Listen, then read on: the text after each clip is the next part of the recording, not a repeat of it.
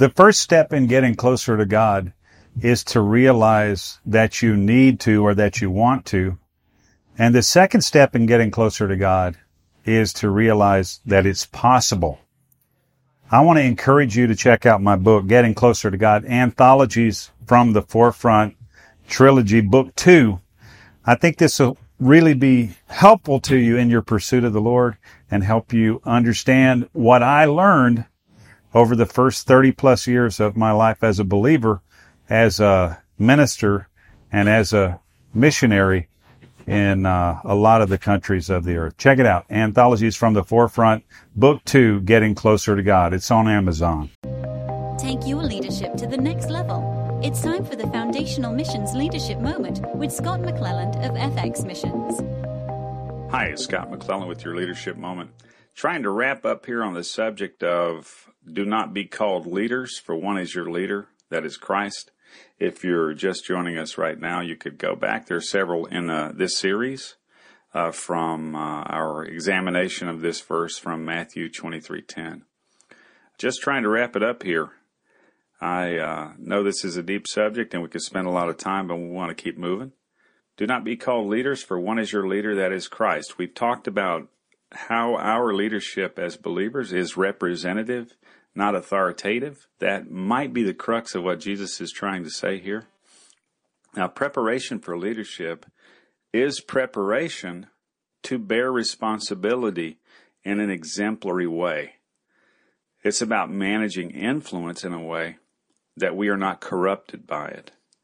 I think Jesus in this admonition is trying to keep us from being corrupted by the opinions of others and maybe even of our own opinions when it comes to the centrality of our leadership. We should settle that once and for all. Jesus is central to all leadership, not us. Now, leadership and influence are a tricky field.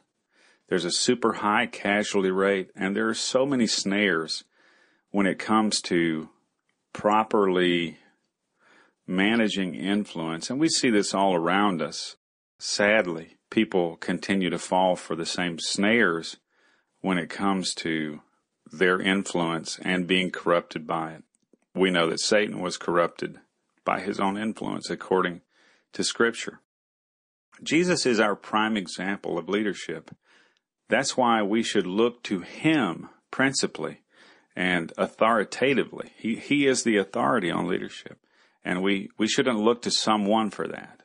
No matter who we're following or who God has put in our life to give us instruction, to disciple us, to in fact lead us as a representative of the Lord, we continue to look to Jesus. Maybe this is why we're not called to be called leaders. There is one leadership example, and we should all be looking to him, regardless of the humans God has given us to also follow. As Paul said, follow me as I follow Christ. We can't unpack that right now, but there's a lot there.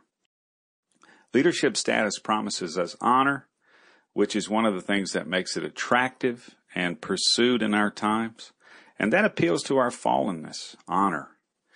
But didn't Jesus say, how can you believe when you seek honor from one another and the honor that comes from God you disregard? Wow, so much there in the words of Jesus. I want to encourage you as you're pursuing understanding about the concept of leadership. Keep in mind, there is one leader. His name is Jesus Christ. He'll have final authority on all matters leadership.